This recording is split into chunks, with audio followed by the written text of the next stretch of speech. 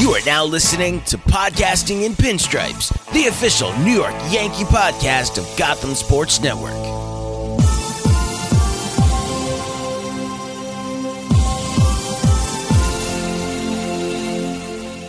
Welcome back to another episode of Podcasting in Pinstripes, the official New York Yankees podcast on the Gotham Sports Network. Back for another week of Yankees baseball. Sam and Steve here. Sam, the week was a roller coaster, and I know you are not happy here. What's going on, buddy? Steve, I texted you earlier today, and I was like, I'm going to be really disappointed, and I am. Was out last Thursday, a week ago in Fort Lauderdale, living it up. The Yankees score a bunch of runs early in the game. They win Friday night in a close game, and then... Five in a row going into the last weekend. And then it all falls apart. They lose the last two in Oakland to a bad A's team. They lose the opener out in Anaheim, and then they win Tuesday when their starting pitcher gets knocked out.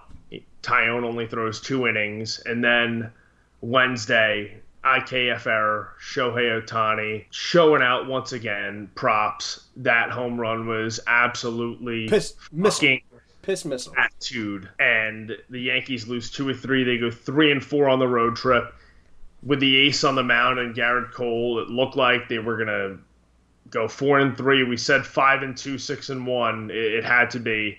And they go from 4-3 and like giving a good feeling going into Tampa to 3-4. The division lead is 6 games. You said your alarm was going off at 7. The alarm is off. The alarm is going off, Sam. Holy shit! I tweeted it, but the Yankees are in a really, really vulnerable spot this weekend. And Sam, I think the word you used there of disappointment makes sense. We've gotten past the anger stage of the Yankees season of like just an absolute shit August, and it's like when a parent has just given up and they're like, "What? All right, I'm just disappointed now. It is what it is. Like I can't get mad about it anymore." It's such a frustrating month. The Yankees finished with one of their worst months in history. They went 10-18. It's the second worst record in August in all of baseball behind the Detroit Tigers.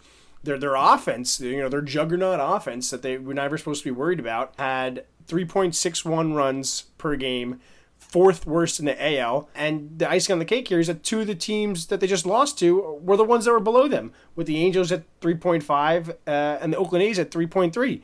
They couldn't even beat the teams that were also terrible in August, and that is where the disappointment comes in. I said it right before we get started here. It's a team of momentum swings, and unfortunately, that they don't know how to react when the momentum starts going the bad way. Like I said, they won 5 in a row. They finish off a series with Toronto that they needed to win. They got that win. They two games sweep the Mets, including one versus Max Scherzer. And then they win the first 2 out in Oakland. The Yankees are back on high. You're like, all right, let's go. Wrapped up this series out west, and the division's done. And then an odd DJ LeMahieu overthrow to cost us a game in the 11th inning just carried over for the rest of the week. I think that one play made a huge difference from the offensive standpoint. Too oftentimes on Sundays they put up duds. Then on Monday they do nothing with the Angels, and Montas kind of struggles a little bit again. And then Shohei Ohtani showed why that there is a debate for MVP. We know there's not in our minds, but Ohtani on the national stage kind of proved that he's not going away this next month. But just a travesty of a month. Fuck August. I think that probably should be the name of the episode here because it's in the past though. So is it possible for the Yankees to move on past that August? And if not though, we're in deep shit. Like you said, huge series versus Tampa coming up.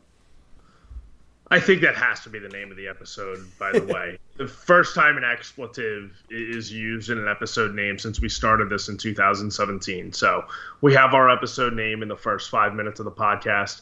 But I'm just looking ahead to this series right now at Tampa Bay after all of this just happened out west. And you mentioned the DJ LeMahieu error. The Isaiah Kiner-Falefa error was big talk on Wednesday night out in Southern California.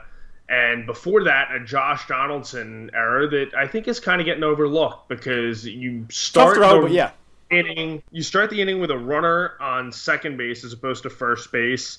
The error that Kiner Falefa commits turns into runners on first and second for Shohei Ohtani with one out. A brutal situation. And Garrett Cole said it was the worst fastball of the night, and there is nobody doubting that. You can't do that, though, to Ohtani. Yeah, your worst fastball of the night has to be in the stands. It can't be over the plate. It's right over the plate, and Shohei gives the Angels a 3-2 lead. The Yankees unable to mount anything on offense, even though the pitching did a good job of holding things following that mistake. Yeah, but I think, Sam, you mentioned a great point there. Sorry to cut you off for the Donaldson error there. Like, that's a tough play. That's an infield single, and it would have taken an awesome throw to get it. But it made such a difference in the inning just because that runner's on second, that you have the defensive alignment shifts a little bit, where that's a tailor-made double play ball if the runner's on first. And Kiner Falefa kind of is going more towards second than towards first. And stats show that he's terrible coming in on a ball going to first. Like, the worst shortstop in baseball in that fact. Coming in on plays, he has a -8 outs above average on coming in on balls. So if we keep the runner at first base, he's not coming in that ball. He's kind of sitting back and getting the quick double play to at least get the runner at second with Trout running. So, a really tough play for Donaldson, but that started the snowball effect. It started the defensive alignment that led to Kiner Falefa just fucking booting that thing. And you saw it coming. And then I was watching on a Reddit stream, so I'm like 2 pitches behind, and I could just see my group chat going off, and I'm like, oh shit. And at first, I thought that Trout went yard because I just saw a bunch of texts come through and Trout was still at bat. So then he got the error. And I was like, okay, whatever. I can understand why everybody's texting and pissed at IKF for the error, but at least it wasn't a home run. And then so I wasn't looking at my phone, but the text just kept coming. And I was like, oh no, Ohtani's going yard here. I could feel it. I mean, and everybody could feel it. You don't need to be behind. You could be watching that live and you could feel it. And that's like the 3rd or 4th time that IKF did that to Garrett Cole. Garrett Cole, being a great teammate here, I'm shocked he hasn't ripped his head off yet. It was just a total backbreaker, that home run. But I mentioned before that I'm looking ahead to the series against the Rays. And yes, the Yankees are in a very, very vulnerable spot.